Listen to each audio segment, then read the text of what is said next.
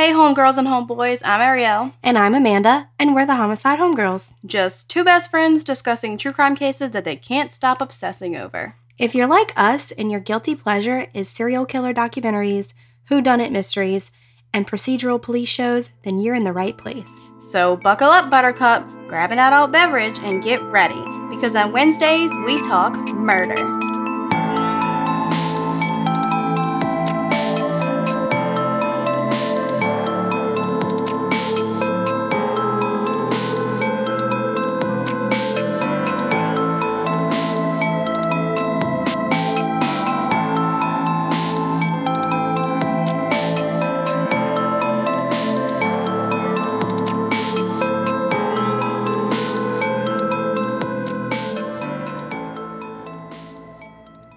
Hey guys, Welcome back. am I glad to be covering an episode not about Jim Jones, because fuck him. No pun intended, but hallelujah. Oh my god. Yeah, he is one sick motherfucker. But real quick, I wanted to say something that I forgot to tell y'all at the end of part 4 2 weeks ago. So obviously the Jonestown Massacre was very sad and everything, but what made it even worse is that Leo Ryan's report was not even going to report anything bad. Oh, the guy who got the congressman that got killed, his report was going to say that there's no abuse going on, like, because he didn't see anything, and then the people that wanted to leave were able to leave with him, so his report was going to, and they were going to leave him alone. Wow. Yeah. And they fucking ambushed him. Exactly. Granted, there was abuse going on, but I mean, you can only do so much. Hearsay. That's hearsay. That's hearsay. Okay, Johnny Depp. Also, if y'all hear people screaming or music, I'm sorry. There's people in Amanda's pool. It's fine. It's not my individual pool. Right. That's weird. I was about to, and I thought that when I said it. Amanda's apartment complex. Yeah, it's right out my front door. Yeah. If it was your pool, we'd kick them out. For sure.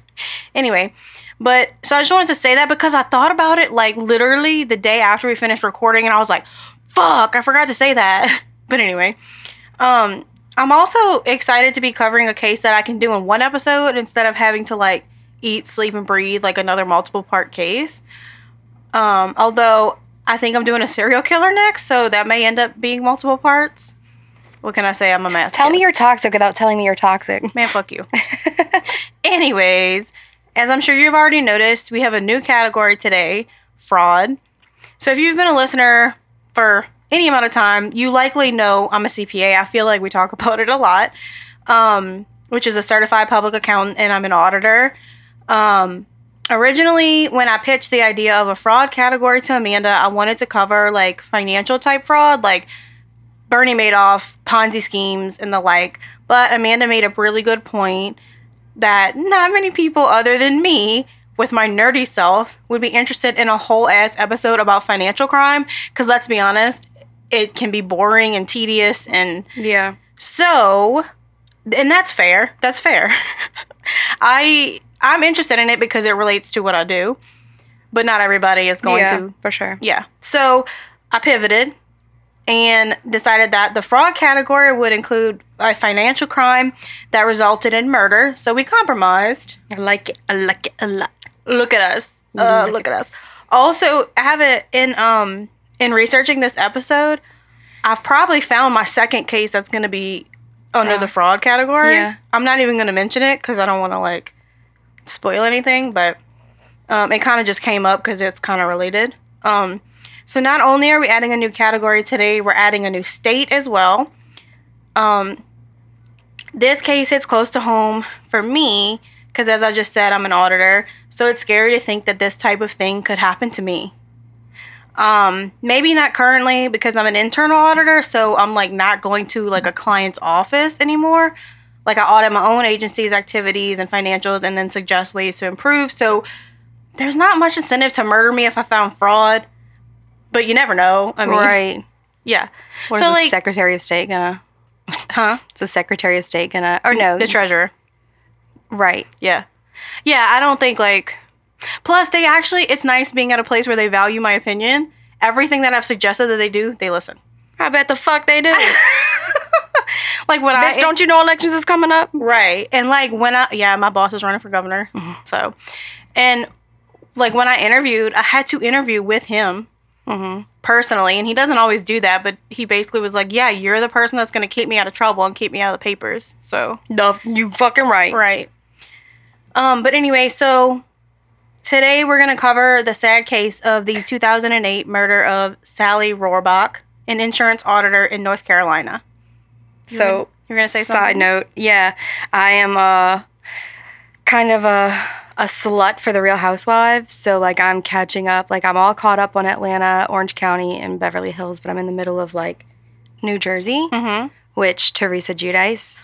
Oh, didn't her husband go to jail for fraud? They both went to jail. Oh, yeah. For bankruptcy fraud, wire fraud, all kind of shit. So the season that I'm on is her, like, she just got back from jail. Oh, okay. She was convicted of like 15 months. I mean, sentenced to 15 months. What did her husband got way more, didn't he? 41. And he got deported.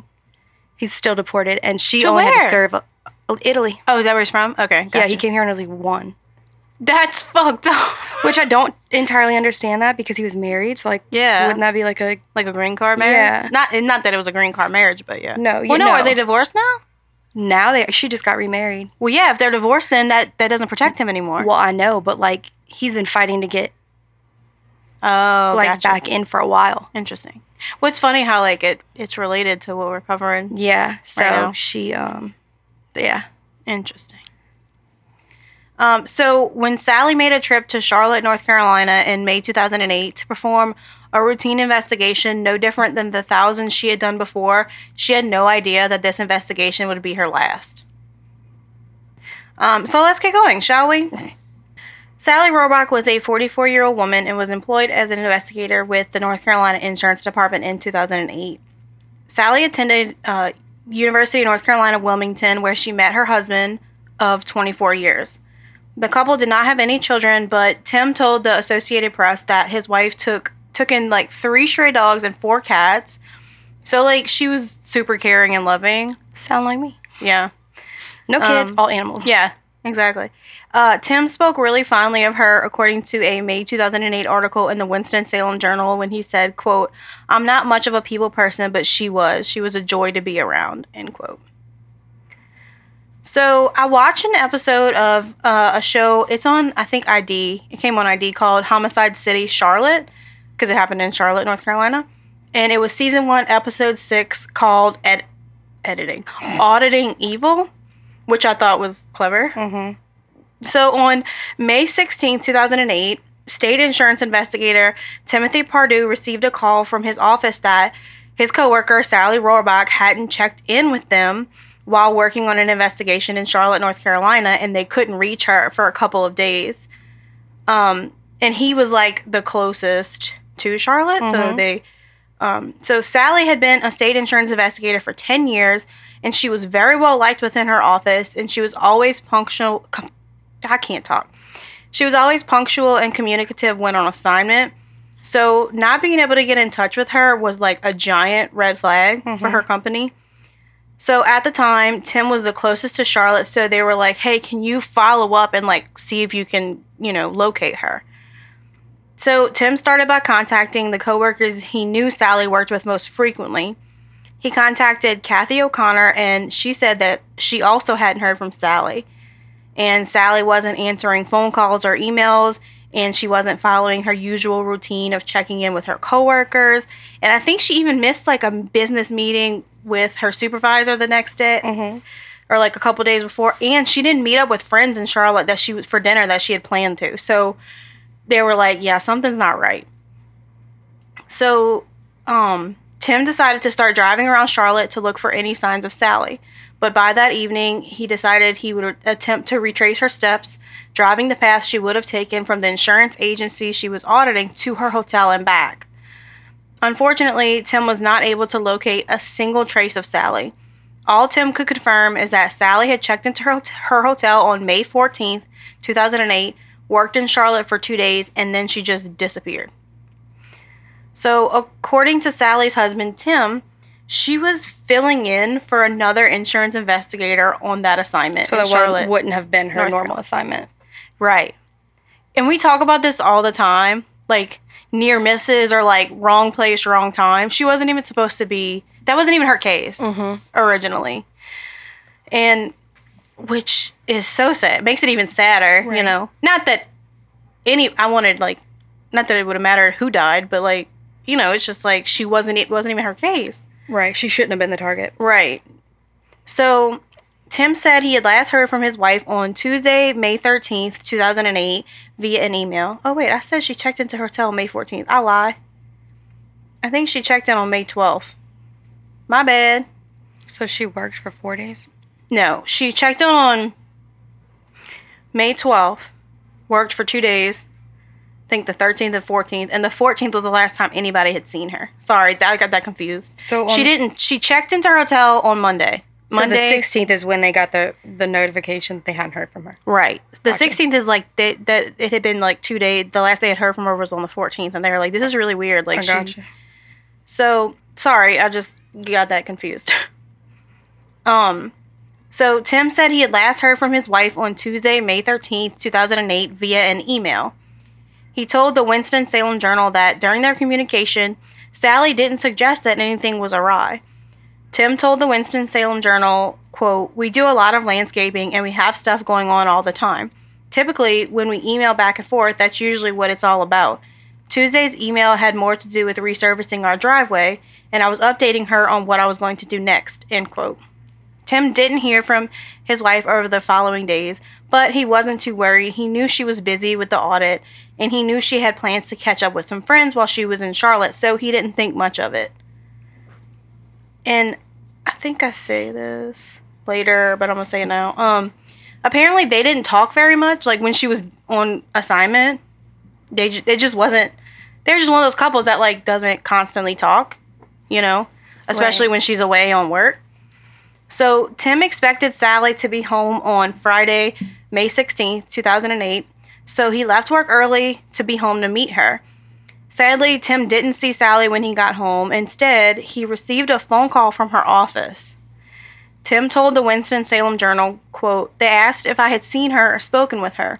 They told me the news. They said they usually communicated with her daily and had not heard from her, and they had already been worried for a couple of days. At that point, I knew something was very, very wrong," end quote. Tim desperately started calling friends and asking if anyone had heard from his wife. He then phoned the police. And after a sleepless night, Tim drove into Charlotte on Saturday, May 17, 2008, to meet with the police. Police began a ground search and interviewed Michael Howell, owner of the Dilworth Insurance Agency, which is who she was auditing, and he told police that he had last seen her on Wednesday, May 14th. So, by Saturday morning, May 17, 2008, Sally is reported missing to the Charlotte Mecklenburg Police Department, and the agency begins searching for her as well. According to the sheriff of the Charlotte Mecklenburg Police Department, most missing person cases only include the victim's name and the location where they were last seen or last known to be. However, in Sally Rohrbach's case, the police were fortunate because Sally had a pattern, a schedule that she wouldn't deviate from, and because she was in Charlotte for work, you know, you would expect her to have like a planner or an appointment book or even like a notebook where she documented everything she had planned to do, you know, and things that she actually did do. So in this case, you know, they had a little bit more to go on than just other missing persons cases where they just like up and disappeared. Because I know for me as an auditor, like I have my planner and my notebook and, you know. Yeah, they didn't even have a your clothing notes. description. Huh? They don't, last seen wearing. Yeah. So, like, I mean, having a schedule and a planner is, like, super important as an auditor, like, especially when you're out of the office, like, on an assignment. So, like I said, you know, when you're on an audit, it's important to take notes and document things that you find. So the police kind of had a lot of information to sift through. So then detectives went and interviewed Sally's husband, Tim Rohrbach, and they were immediately suspicious of him for a few reasons. Tim was not the one who reported his wife missing, which they thought was strange. But then again, she's on assignment. Yeah. 2, Tim didn't seem very concerned about the fact that his wife was missing.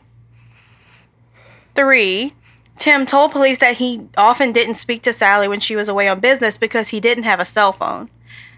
Which is strange. I mean, in 2008, who doesn't have a cell phone? But again, there could be a reasonable explanation for all of that, you know?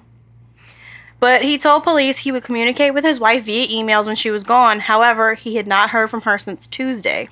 He emailed her again on Thursday, but she never responded. And detectives felt like Tim, like there was no sense of urgency for him to find his wife. You know, he was kind of just like whatever about it, which they thought was weird. Yeah, you know. Sure. And they wondered, like, is there something he's not telling us? But, you know, coming off as an uncaring husband is not a crime. So detectives were like, they just told Tim, you know, give us a call if you hear from Sally or if you think of anything that may help us. So they left him, you know, for the time being, but they were like, we're just going to, like, keep an eye on him too, you know. So in the meantime, detectives started pulling Sally's phone and banking records, hoping they could track her movements that way. Unfortunately, this did not assist detectives at all. Sally had no contact with anyone and was not using her credit cards. It's as if she had just vanished into thin air. There was not a shred of a digital footprint left by her.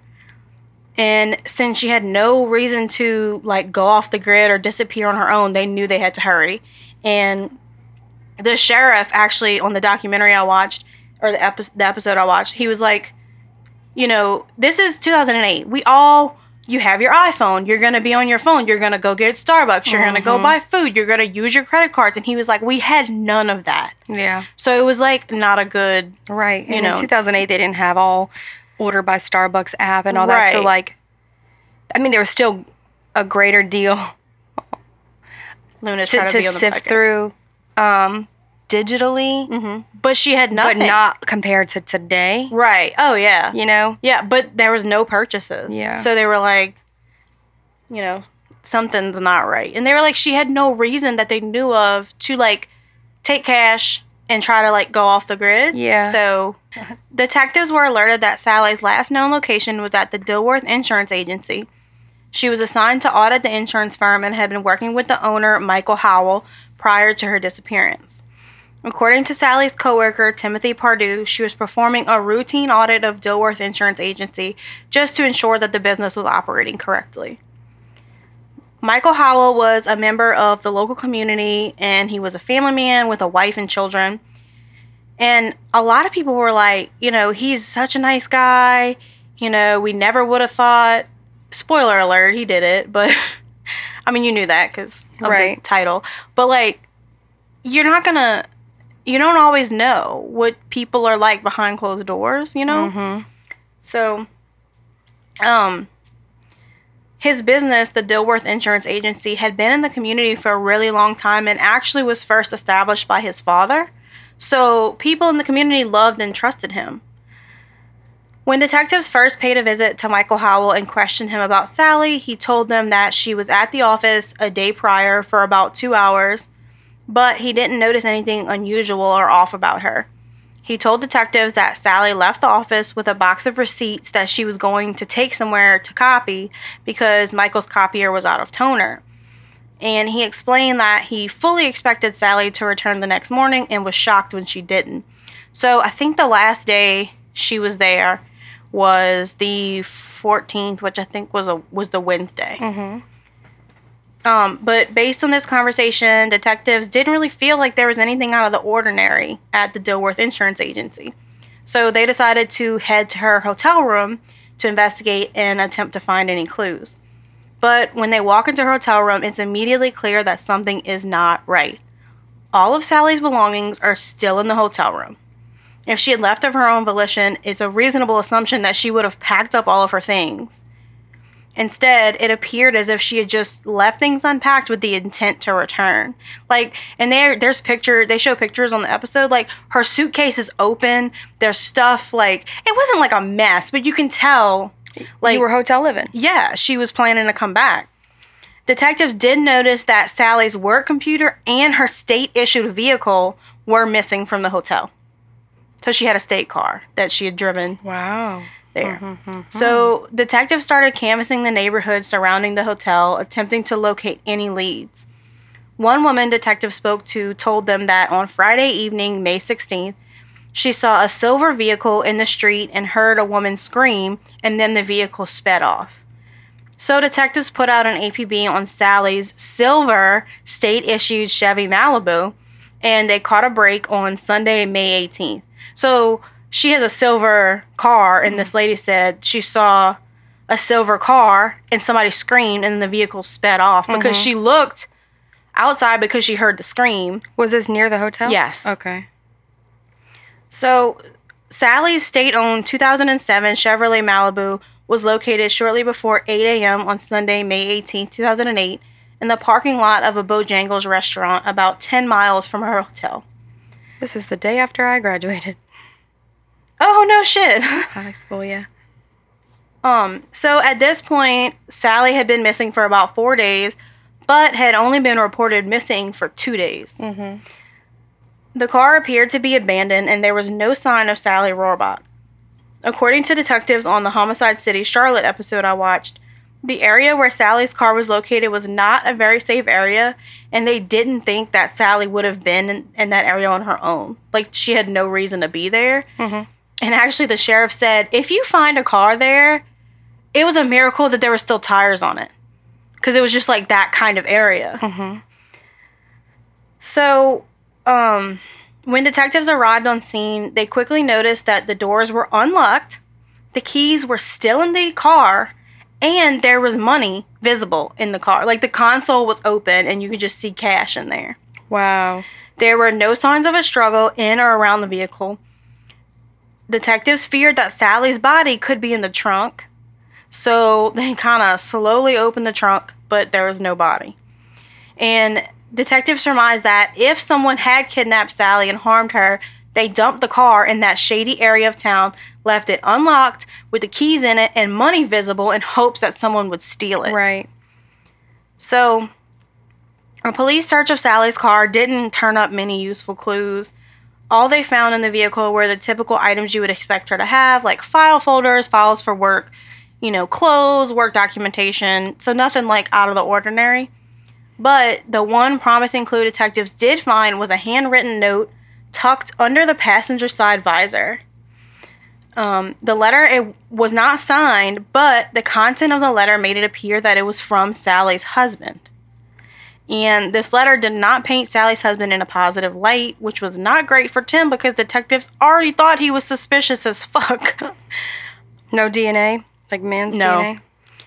The contents of the letter led officers to believe that Sally may have been contemplating leaving her husband and asking for a divorce. The letter went on to talk about issues in the marriage and ended with Sally's husband asking her to stay. So ding, ding, ding. Bad look. Sally's husband, Timothy Rohrbach, became suspect number 1, so the police made it their priority to go interview him again. Obviously, having a troubled marriage does not make you a murderer, but it could give someone motive to commit a murder. But we already know the significant other or spouse is almost always the first suspect in cases like this. But this note, combined with the husband's behavior, just made investigators even more suspicious. So they returned to Tim and asked, why he hadn't mentioned the letter when they first interviewed him.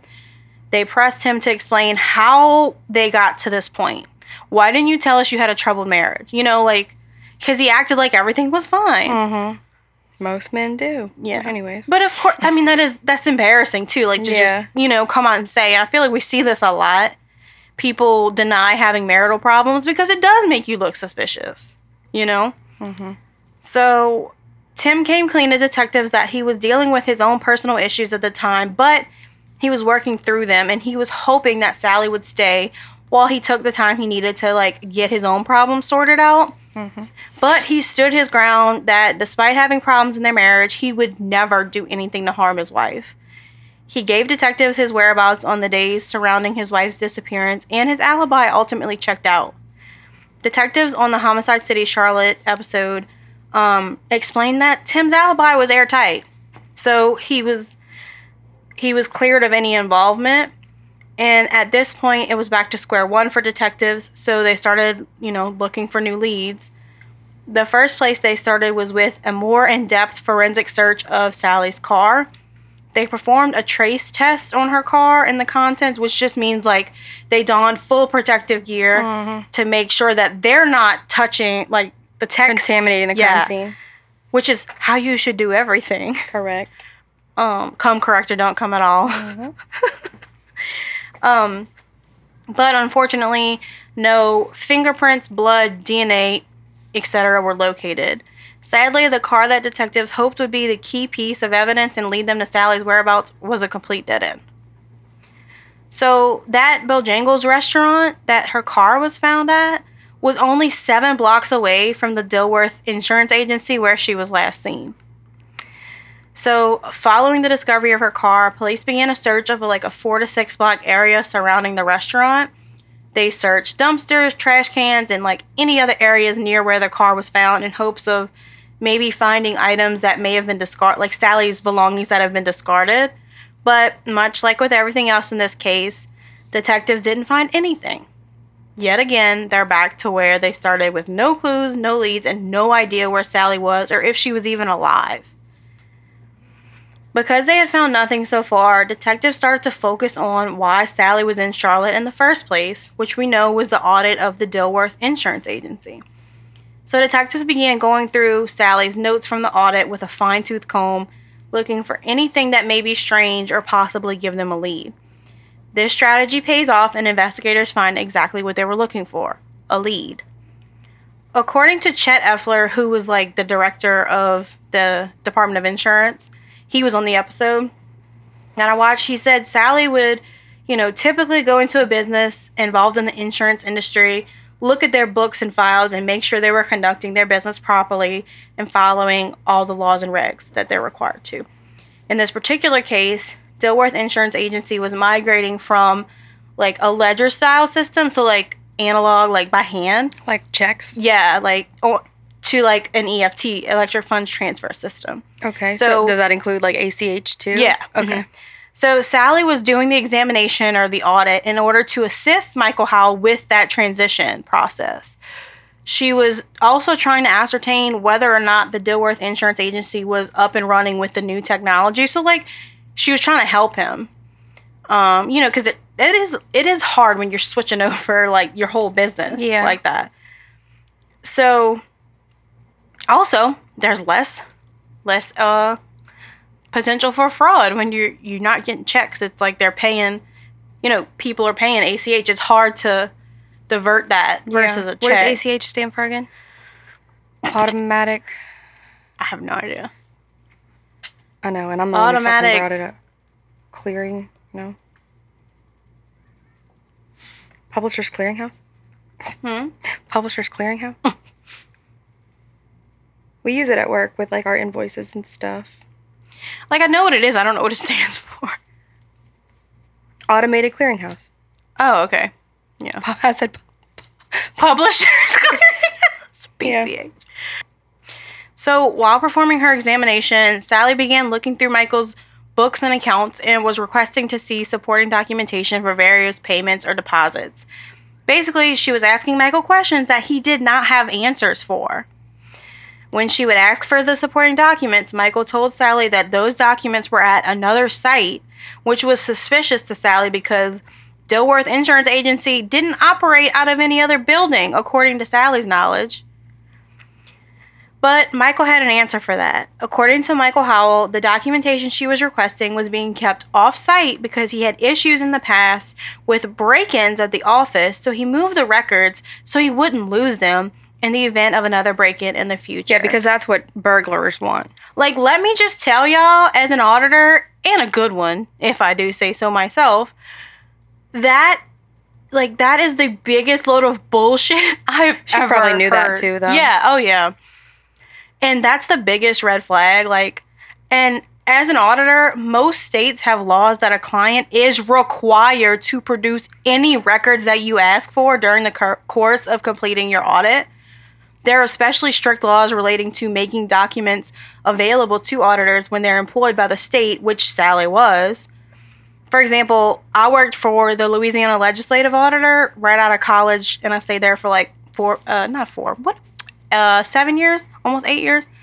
And I became very familiar with Louisiana Revised Statute 24513, which states that, quote, the legislative auditor shall have access to and be permitted to examine all papers, books, accounts, records, files, instruments, documents, films, tapes, and any other form of recordation of all oddities, including but not limited to computers and recording devices and all software and hardware which hold data as part of the technical processes leading up to the retention of data or as part of the security system, end quote.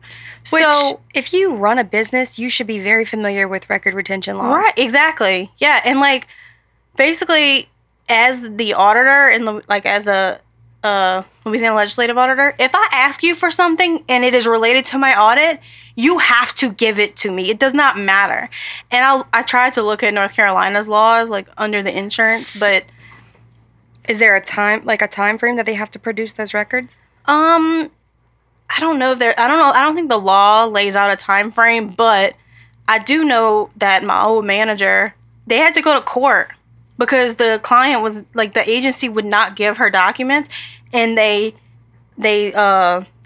were like, no, this law states that you have to give them the documents. Yeah. But I don't think there's a time frame. Well, of course there's going to be laws to back that shit up. What's the point of having a fucking... You have to have powers, right? I mean, what's the point of the fucking audit at that point? Exactly. There were a few times when I had to remind some of the agencies that I audited of that law because I was getting pushback when I asked for certain things. I'm of the firm belief that if anyone doesn't want to give you documentation that you requested during the course of an audit, something ain't fucking right. Right. That's suspicious. Right. Like, the bottom line here is Sally asked for those documents, and whether Michael Howell liked it or not, there was likely a law requiring him to hand those over. So if he was really doing something shady, spoiler alert, he absolutely fucking was, he probably knew he was in deep shit when she started questioning him about those records. Because, I mean, when you perpetrate a fraud, you know what you're doing. You know which records are going to get you caught. Right. So, while reading through Sally's notes, they found an email Sally had sent to her supervisor regarding 16 months of bank records that were missing. 16 months. Mm-hmm. Jesus. She informed her supervisor that it appeared Michael Howell was floating money, which basically means, like, when you receive a payment you use it for personal reasons instead of forwarding it to the insurance company, and then you wait for the next payment to come in before actually paying that bill. So, like a Ponzi scheme, like we talked about in the Ben Rennick Snake King episode. Like robbing Peter to pay Paul kind of situation. Yeah. Consumers were sending insurance premium payments to Michael Howell at Dilworth Insurance Agency that were never making it to their final destination, the actual insurance company. So, was this health insurance, car insurance, home insurance? I think it was car insurance. Okay. But from what I understood, Dilworth Insurance Agency was like one of those agencies that like will get you quotes from various insurance companies like State Farm, Progressive, Geico. Like an agent, but not for a specific company. Yes. Like, they can get quotes from multiple different companies, and then when you choose one, you make your payments to Dilworth, and then he is supposed to send it off to Geico to make sure you're fucking covered. Right. Well, that's what he was supposed to do. Detectives were now suspicious of Michael Howell because they found that the very last email Sally ever sent to her supervisor said, quote, he, Howell, gave me 16 months of bank statements today, and there were issues in each month. No negative balances, but he is floating money, end quote. So, like, she could tell. Yeah. So, detectives give good old Michael Howell another visit. At first, Howell gave detectives consent to search his office. However, he quickly withdrew that consent following detectives finding a reddish-brown stain on the carpet, which tested positive for blood. Yeah, they found what was blood, and he was like, nope, I'm withdrawing my consent. Like, you need a warrant now. Yeah. Which they'll get. Oh, no. So, yeah. So, upon being told that detectives would be removing sections of the carpet, he withdrew his consent, so detectives stopped searching. They secured the business and his car while waiting to obtain a warrant. Yeah, they'll sit on it until the judge signs it. Oh, yeah, for sure. And, I mean, with that, you found blood? They're going to get that warrant lickety-split. They're going to call a judge. Oh, yeah, for sure. I don't care what you're doing. You better sign this warrant. No, they'll give, like, they don't actually have to submit a written warrant. The judge will give it to you over the phone. Like, verbally? If you find... Oh, if you find that kind of stuff. Like, gotcha. so detectives would call in to 911 because our lines were recorded. Oh. And then they would call, like, three-way the judge. Yeah. And, like, I'd mute myself because if I put it on hold, then it doesn't record. Right. So I have to mute myself. And then the two of them are talking. And then they basically are giving a verbal version of what would be a written. Well, do they do a written one after? Yeah, they will. Like, just, formally? Yeah. But just because, like, you need to get in there now. Correct. And they'll say, interesting. at such and such hours, we conducted blah, blah, blah, blah, blah. Requesting blah, blah, blah, blah, blah. And we found reddish brown staining. And if there's any questions, the judge will ask them. And then the judge will say, at, 1823 hours, I'm, permission signing, blah, blah, blah. Yeah. That's cool. I love your knowledge. It makes my little heart happy. Well, a lot of people don't know that either. Right. That's awesome. That's cool to know. Yeah. Good to know. But like, that's for those we gotta get and go. Yeah. So how, and especially in this situation because she's missing and they found blood. So Howell made several phone calls and then he just walked away from the business. Just took off on foot down the street. Like, cool. Normal behavior. Like, he just starts walking. Yeah. Because he can't take his car. No. Like, bye. Okay. But I don't know that I would have let it, as a police officer, I don't know that I would have let him. But he wasn't under arrest, so I guess they can't. I mean, they could have detained him if they would have. They could have. Oh, they would have had to arrest him. Well, no, they would have had to Mirandize him. Oh, gotcha. Which doesn't necessarily mean you're being arrested. Yeah. Most of the time, it does. Yeah. But they were probably waiting to get. So, upon receiving the warrant, detectives resumed the search and moved the desk and pulled the carpet back to look for blood seeping through the carpet. They did find blood residue on the carpet padding as well as the floor. Underneath the padding. So it was a lot for it to seep through that much. Yeah, because that padding's a little thick. It was thick, yeah. And then it was like a stain on the cement. Yeah. Like the floor under it. In all, detectives found traces of blood on the computer desk, the wall, the carpet, and a computer cord. It was like a white computer cord, so you could see... on the computer. So, question: cast off. Was he the only one who worked at this office? I think so. Did he have a secretary or other agents? I don't know. Okay. I don't think so. But a lot of times you can run a business like that on your own. No, yeah, for sure. So I don't think he had anybody else there. And everything that I watched and read, they never mentioned anybody else. No witnesses. Yeah, no, it was just him. Oh, bitch, wait till you look up what he looks like. All right, I'll wait. I'm going to show you in a minute. Where's my phone? I lost the bitch. Bitch. Where's his neck? I mean, where's... He has no neck. He looks like a thumb. Yeah, he does. The guy who they got to like portray him in the reenactment or whatever, like, because it was like a dramatic reenactment. I was like, that dude is so much better looking than this clown. Like, anyway. Oh, this is Sally. She has like a bunch of pictures with like a cat and like, it made me feel like I was so sad. So it's fairly obvious that like some type of assault took place because there's blood in several spaces. Several places. Spaces. I went to say places and then like spots. Yeah. And places. Yeah, for sure. Detectives also searched Michael Howell's SUV, and what do you know? They found bloodstains in the rear cargo area of the SUV and on the seatbelt on the rear passenger side. That's how he transported her. Yes. So, but they still haven't found her body yet. Correct. So, during the search of his office, a vehicle pulls up, and the woman inside requests to speak to officers. And she's kind of hysterical. This was Michael Howell's wife. I was about to ask if he was married. Yep. Yeah, married with kids.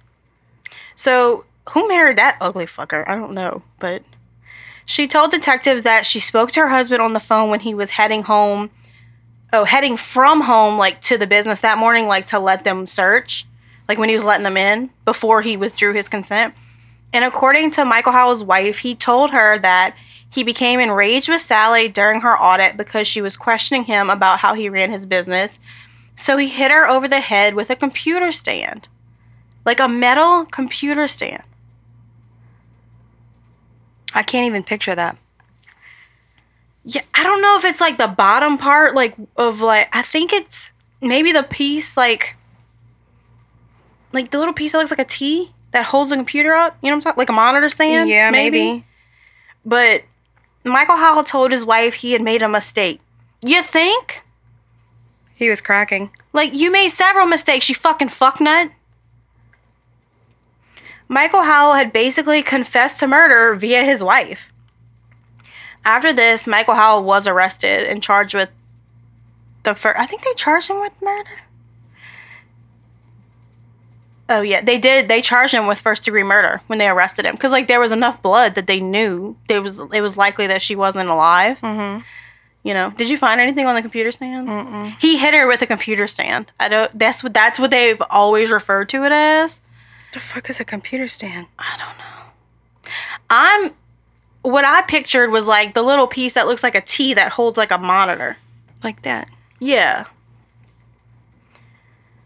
So... Michael immediately asked for an attorney, but it didn't matter because the detectives had enough on him. And like I said, he was charged with first-degree murder, despite detectives not having a body. So detectives were like, you know what? Let's make a deal with him. Mm-hmm. And they were like, we will take the death penalty off the table if you bring us to her body. Mm-hmm. So he decided to accept the deal, and he led detectives to a wooded area and about 75 feet off the road. So in South Carolina. So he crossed state lines with her. Yeah. And her body was about 75 feet off of the road. She was lying face up. And she was decomposed so much that she could not be positively identified on the scene. Besides the clothing that she was wearing that they knew was like what she was wearing when she was last seen. So, like, that fucker, he didn't even bother to try to bury her. Yeah. What the fuck? He literally dumped her like a piece of trash and just left. Not that, like, I wanted him to bury her because he might have gotten away with it, but you know what I mean? Like, what the fuck? So, following the discovery, Sally's body was transported to the medical examiner's office. The ME found that her cause of death was blunt force trauma, which is consistent with his story. Like I said, I kind of gave you a little bit of it, but we'll talk more about, like, what he admitted to, because he eventually did crack, fully.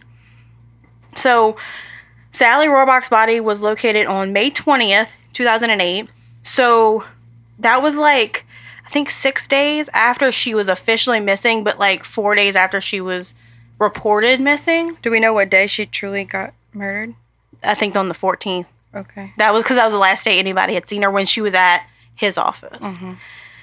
So her body was found in a wooded area in Fort Mill, South Carolina, and it was discovered around 2:30 p.m. on Vista Road, which is a rural area of northern York County, South Carolina. Following the discovery of her body, her employer, the North Carolina Department of Insurance, issued a statement, quote, "The news this evening that Sally's body was found brings conflicting emotions to those of us at the Department of Insurance.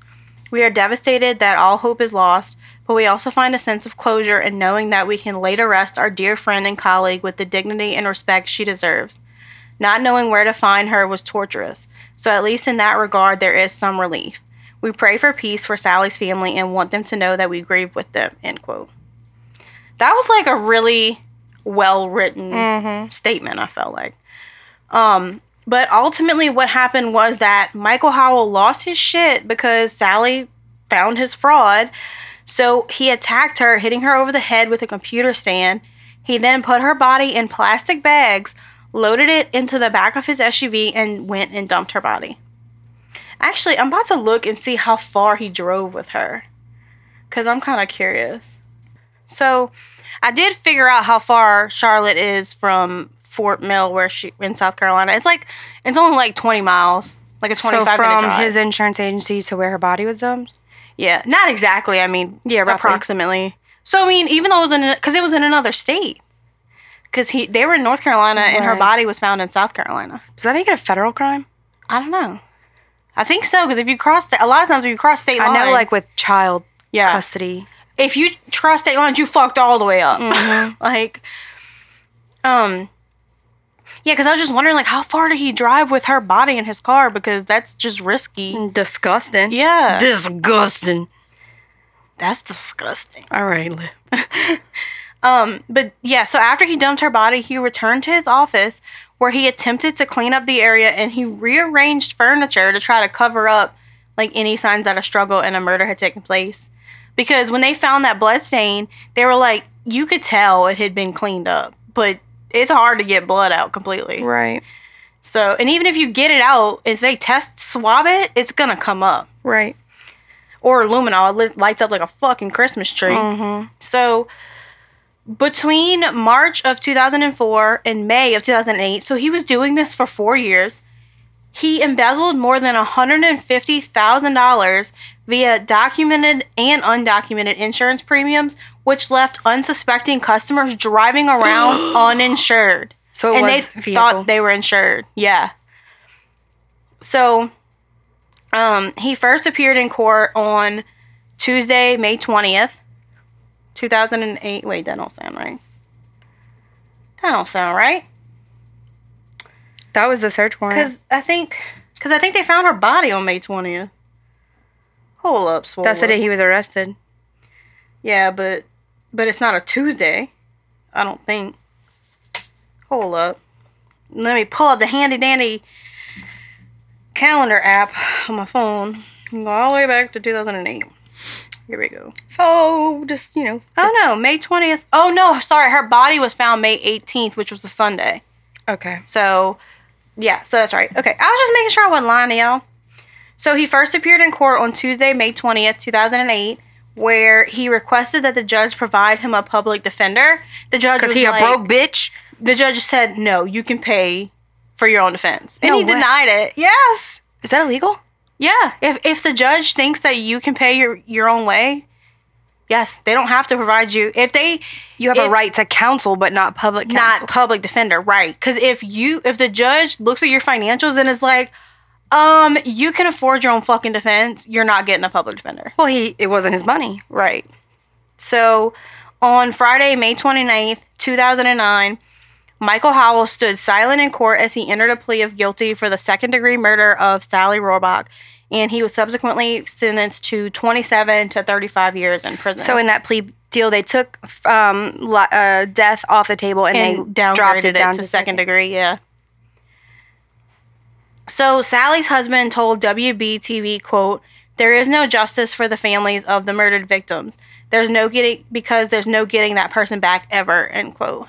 And I thought that was an interesting quote because it's like, that's really true. Like, right? That's like suing them civilly and getting financial. Right. Because, like, true justice will be that person coming back, but that's not possible when somebody's murdered. So I guess it's more of, like, accountability than justice. You know what I mean? Yeah. Like, a lot of people are like, justice hasn't been served. But has it really?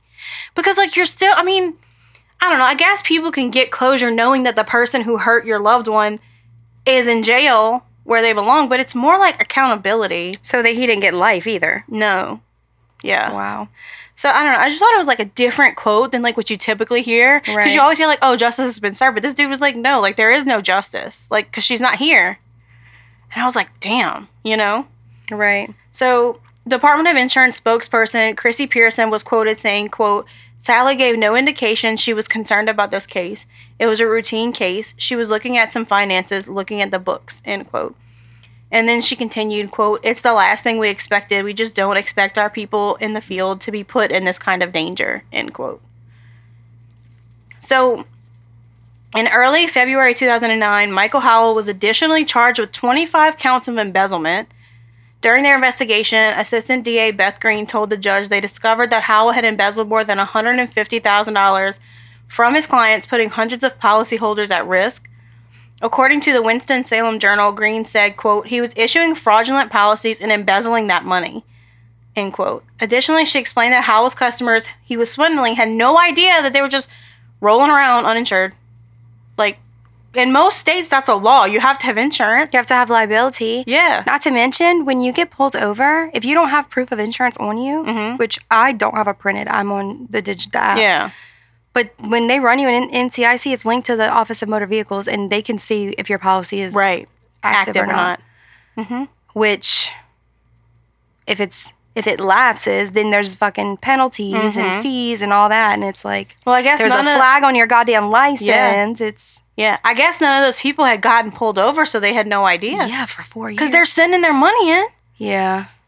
So, in late May 2009, Howell pleaded guilty to all 25 counts of embezzlement, and he got a 12-and-a-half-year prison sentence, which I'm assuming is going to run at the same time, like concurrently. So while researching this case, I came across an article by a CPA and a former prosecutor about lessons for auditors and fraud examiners. The main author's name seemed super familiar to me, and then it dawned on me. Frank Perry, the main author, spoke at a forensic accounting and fraud conference I attended for work in July. No way. Yeah. So Frank Perry is actually the person who coined the term red-collar criminal in 2009. So a red-collar criminal is just a subgroup of white-collar criminals, which is like fraudsters and stuff, who are violent, with their motive being to prevent the detection and disclosure of their fraud schemes through violence.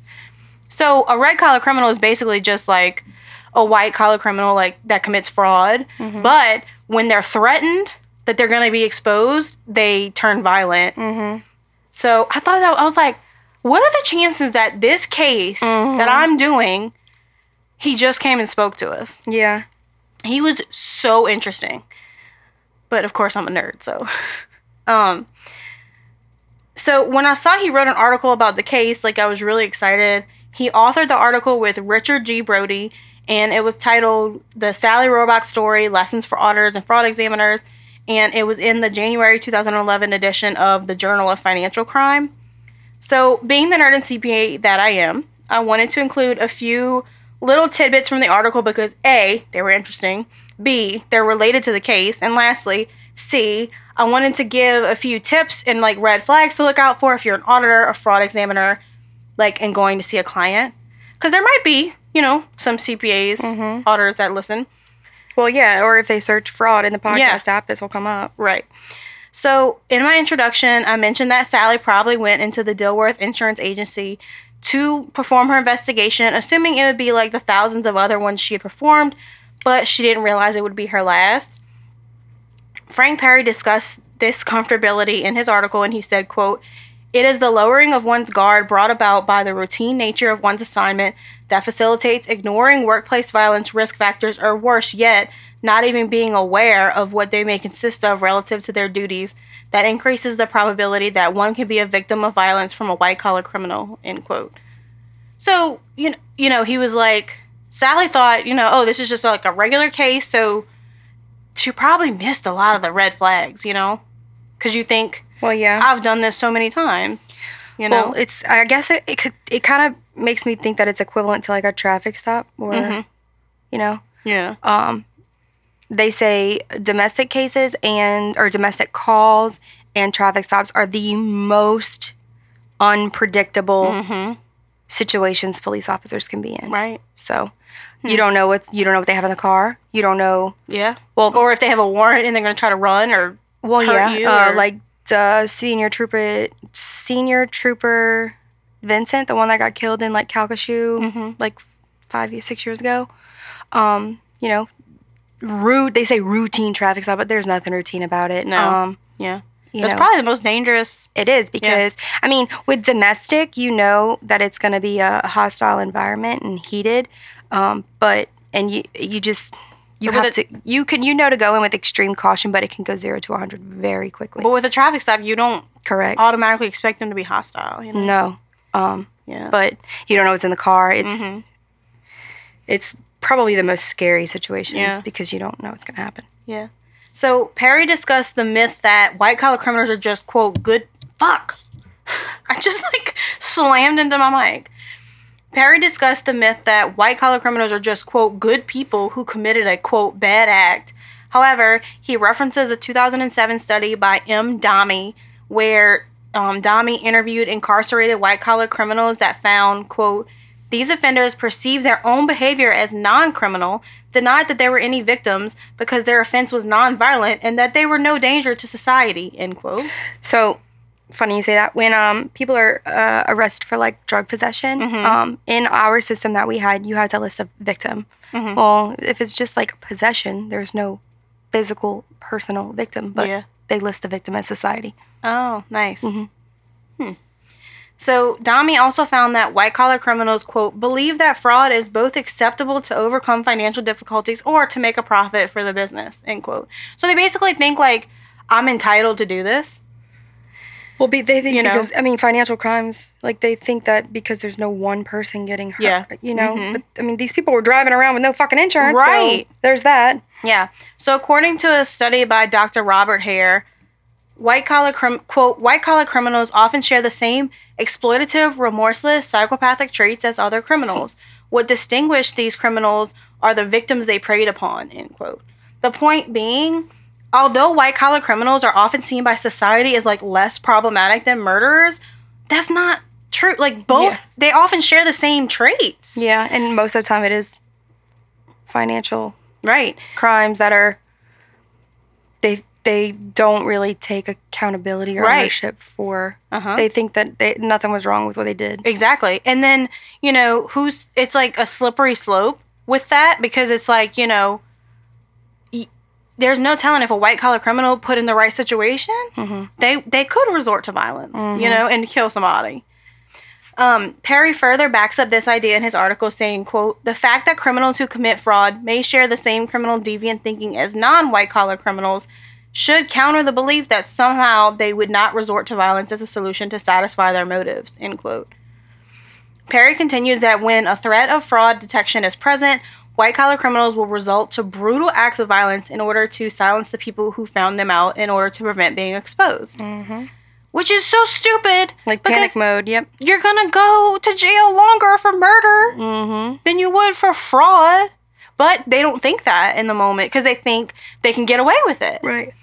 According to Frank Perry, the top warning signs or red flags that should be considered are physical signs, clenched jaw or fist. But I typed fish. Whoops. A change in voice, pacing, a sense of desperation, scowling, violating personal space, destroying property, exaggerated or violent gestures, loud talking, glaring or avoiding eye contact, trembling or shaking, abusive language, and rapid breathing, shoving, pushing, and kicking. Sounds a lot like my anxiety. I was like, God damn. Wait till I get to negative personality traits. Love that. And so the second one is intimidating behaviors, argumentative, displays unwarranted anger, uncooperative, impulsive, easily frustrated, challenges authority figures, embarrassing statements, humiliation, and excessive phone calls. Why is he describing me? The third one is negative personality traits, blames others for his or her problems, displays a sense of entitlement, exploitative, egocentric, grandiosity, difficulty taking criticism, and feels victimized. I was like, that is a lot of people that I know. Verbal behaviors. One sign is often from a person making verbal threats such as, what comes around goes around. I don't get mad, I get even. Like, those are serious signs, and we tend to ignore them in society because they're perceived as jokes or cliches. But, you know, they're not. Other verbal signs involve swearing, insults, or condescending language. Whoops. Yeah. Perry ends the article by answering the question, what realistic precautions can be taken to reduce vulnerability? And honestly, I'll probably keep some of these in mind, like if I'm ever like an external auditor again.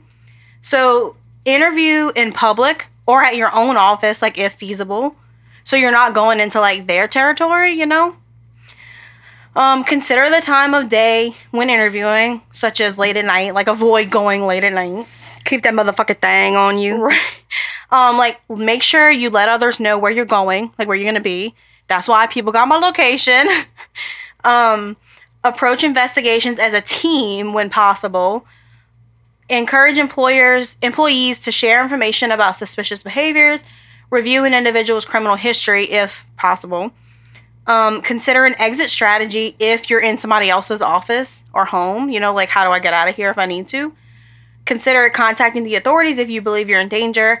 And disengage in arguments that appear to be escalating in tone. So, like, if somebody is just, like, upping it and going, like starts yelling at you and getting louder and louder, you need to, like... Oh, they don't want that game with me. Oh, I got a story about that.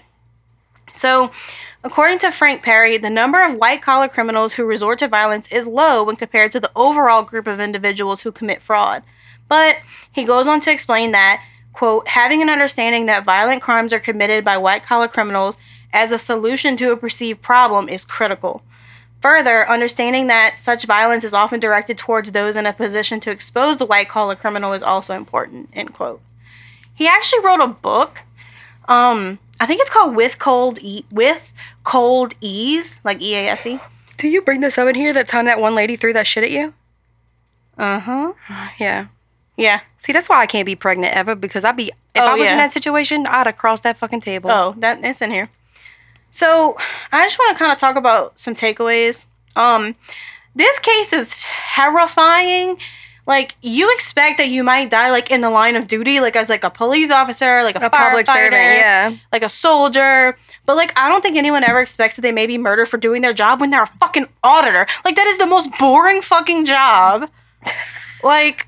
Says the auditor. I'm boring as fuck. Like, so this case struck really close to home for me because I'm an auditor and have been for almost a decade.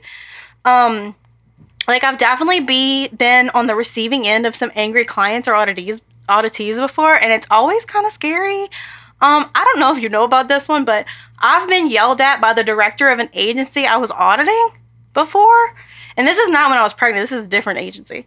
What that woman name was? Which one? This one? This was an old man. Oh. And he's still there. I don't know how he's still there because he was like 90 when I was there like 6 years ago. But he's still the director. He yelled at us because we were going to miss a deadline, like to issue the report that we had previously agreed to. But the only reason we were going to miss that deadline is because my boss's house flooded during the Great Flood of 2016 that we had here in Louisiana.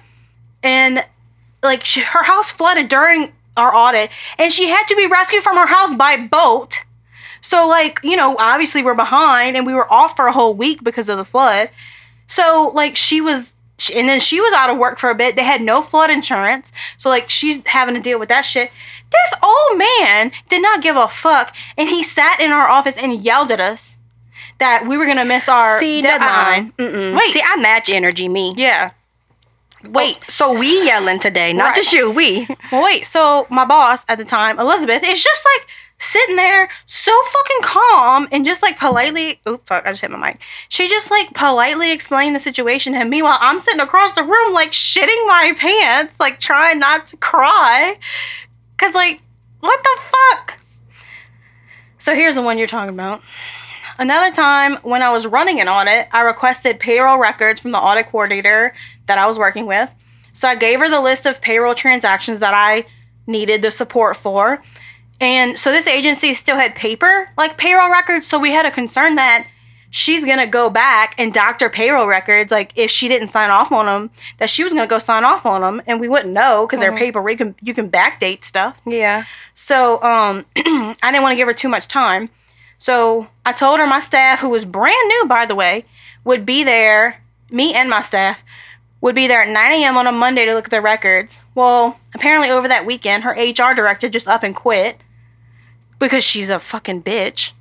The director lady. So she was dealing with like the HR director quitting when we got there. And I asked for the records. She's like, oh, well, they're not ready yet. And I was like, ma'am, I'm going to have to pick a different sample because, like, you had too much time to get that information to me. Like, there's a concern that you would have fixed them. Right. Quote, unquote, fixed them. I mean, she already had all weekend. Right. Which she probably did fix them. This woman, like, scoffed at me, and then she walked out of the conference room we were working in. She returned a few minutes later and literally threw the folders of records across the, like, conference room table, like, slid them to me, threw them at me. I'm pregnant at the fucking time with Olivia, with my baby, my youngest. And she's like, well, I was just trying to help you so you didn't have to dig through everything, but here, I didn't think you were going to be this way. And then she slammed the door and walked out. Like, I was pregnant. And I had records thrown at me. Like, that was the scariest, like, altercation I have ever gotten into in my professional career. And honestly, not long after this happened, and everybody knew about it, is when I was interviewing for a promotion. And we interviewed with, like, the director of financial at my company and, like, all the assistant directors. the director at the time, Ernie, he was like, all right, we're going to ask the Ariel question. This is in my interview. He's like, we're going to ask the Ariel question now. How do you deal with difficult oddities? Because, like, they knew that I had dealt with this bitch. So, like, I emailed my manager, and I was like, look, like, this is what happened. She's like, do you need me to, like, come out there? I was like, no, like, I'm going to handle it. But the audit coordinator eventually, she did come and apologize to me. She did? Yes. She will wanna. Yeah, right. She came and apologized to me, and I was like, you know, I mean, I was still shaken up, and not to mention my poor staff. He was brand new, and that was his first interaction with an agency ever. And, like, talk about trial by fire, poor thing. Baptism by fire. Yeah. And I remember telling the story to, like, a different manager who I was helping with, like, another audit, but he wasn't the manager over that audit. And he was so fucking pissed. Teddy, his name was Teddy. He was so sweet. I love him. He was like, absolutely not, Ariel. If she does that shit again, you walk out and we will all back you up. He's like, you don't accept that kind of disrespect. Like, no, we match it. Right. And, like, I loved him for that. You know, he was pissed. Like, he was as mad as, I guess because I was pregnant. So did she give you the sample that you were requesting, or did she give you a new one? No, she gave me the one I had requested. So it was, she had it. Oh, we wrote that bitch up. We wrote a finding. It was fine. There was a... Yeah, there was a finding. Yeah. They weren't, and this is public record. They weren't crediting people with their comp time, like their overtime. Because, like, when you work for the state, you can either get paid overtime, which is rare, or you can get comp time, which is, like, extra leave. Mm-hmm. They were not paying them timely, and it was still, like, all paper records, so it took forever, and they just, like, were not doing it. It ended up being, like, 1,000 hours that they owed their employees. Wow. Yeah. See, I keep track of my shit. Oh, yeah. Oh, no, they were. And the employees were complaining, but, which, I mean. Yeah. So they finally got all their hours. I bet the fuck they did. But yeah, like, that shit was scary. Like, I can happily say, though, like, nothing even remotely close to that has ever happened again. But if it does, like, now, knowing what I know now, I should have walked out. Like, I should have walked out after that. And I didn't. But I'm like, I didn't know if I was going to get in trouble. When she threw them at you, but you needed the records, right? Right. But, like, again, like Teddy said, he was like, no, you don't accept that. Like, you walk out. He's like, I don't care. So. Did you have to stay there when you were, like, when it happened, you stayed there? That day, yeah. The whole day? Mm-hmm. Because you had to work on site? Mm-hmm. Oh, yeah, you got me fucked all the way up, bitch. Yeah. I'd have been that's why Teddy was like, no. Like, no, next time you. No. I'd have been gone. Yeah. So, according to the episode that I watched, one of Sally's coworkers, Kathy O'Connor, the one I mentioned earlier, who says she talked to her like every day, she said, quote, "It's been 11 years now since Sally's death, and there's not a day that goes by that I don't think of her, and I think she's looking down on us right now, and I think she's happy. That's what I wish for her. I hope she's found happiness," end quote. A plaque in Sally's honor now hangs in the North Carolina Department of Insurance, a solemn reminder of Sally's governmental service and ultimate sacrifice, really. It's so weird to hear in this environment. Like an auditor, like you. Mm-hmm. But it's apparently more common than you think. There's like the one that I'm probably going to cover next in this category. I can't remember the name, but it was basically somebody tried to took a hit out on an IRS agent. Yeah, because that's a smart fucking IRS idea. Auditor. Yeah, I'm pretty sure she was killed. I think. But I think what bothers me so much is that this case was so fucking senseless. Like, obviously all cases we cover are senseless, but the thing is, if you were just gonna sing like a fucking canary, right? Like, you didn't even put up and this motherfucker killed Sally just because she found out he was stealing, and I can guarantee you he did it because he didn't want to go to prison. Well, like, good job, you fucking idiot, because I can promise you he got more time for fucking murder than he would have gotten for embezzlement. Right. Like, are you that fucking stupid? Well, yeah, he got, 12 and a half years for embezzlement, 27 to 35 for murder? Right. Hello. Like, you fucking idiot. Ignorant. Like, just don't fucking steal? Like, I don't. Right. Ugh. But, yeah, that was an interesting, like, departure from what we kind of, well, I mean, it's still murder, but, you know, the motive was different. Right. So, we're just going to have, like, so many categories at this point. Who gives a fuck? Yeah. Well, that's the case of the fraudulent case that ended in the murder of Sally Rohrbach. Thanks for listening. If you like today's episode, rate and review us. Get with it. Yeah, we'll read the nice ones. If you leave us some rude ones, fuck you. We'll make fun of you. It's fine. 5 stars only. Come correct or don't come at all. Exactly. Bye. Bye.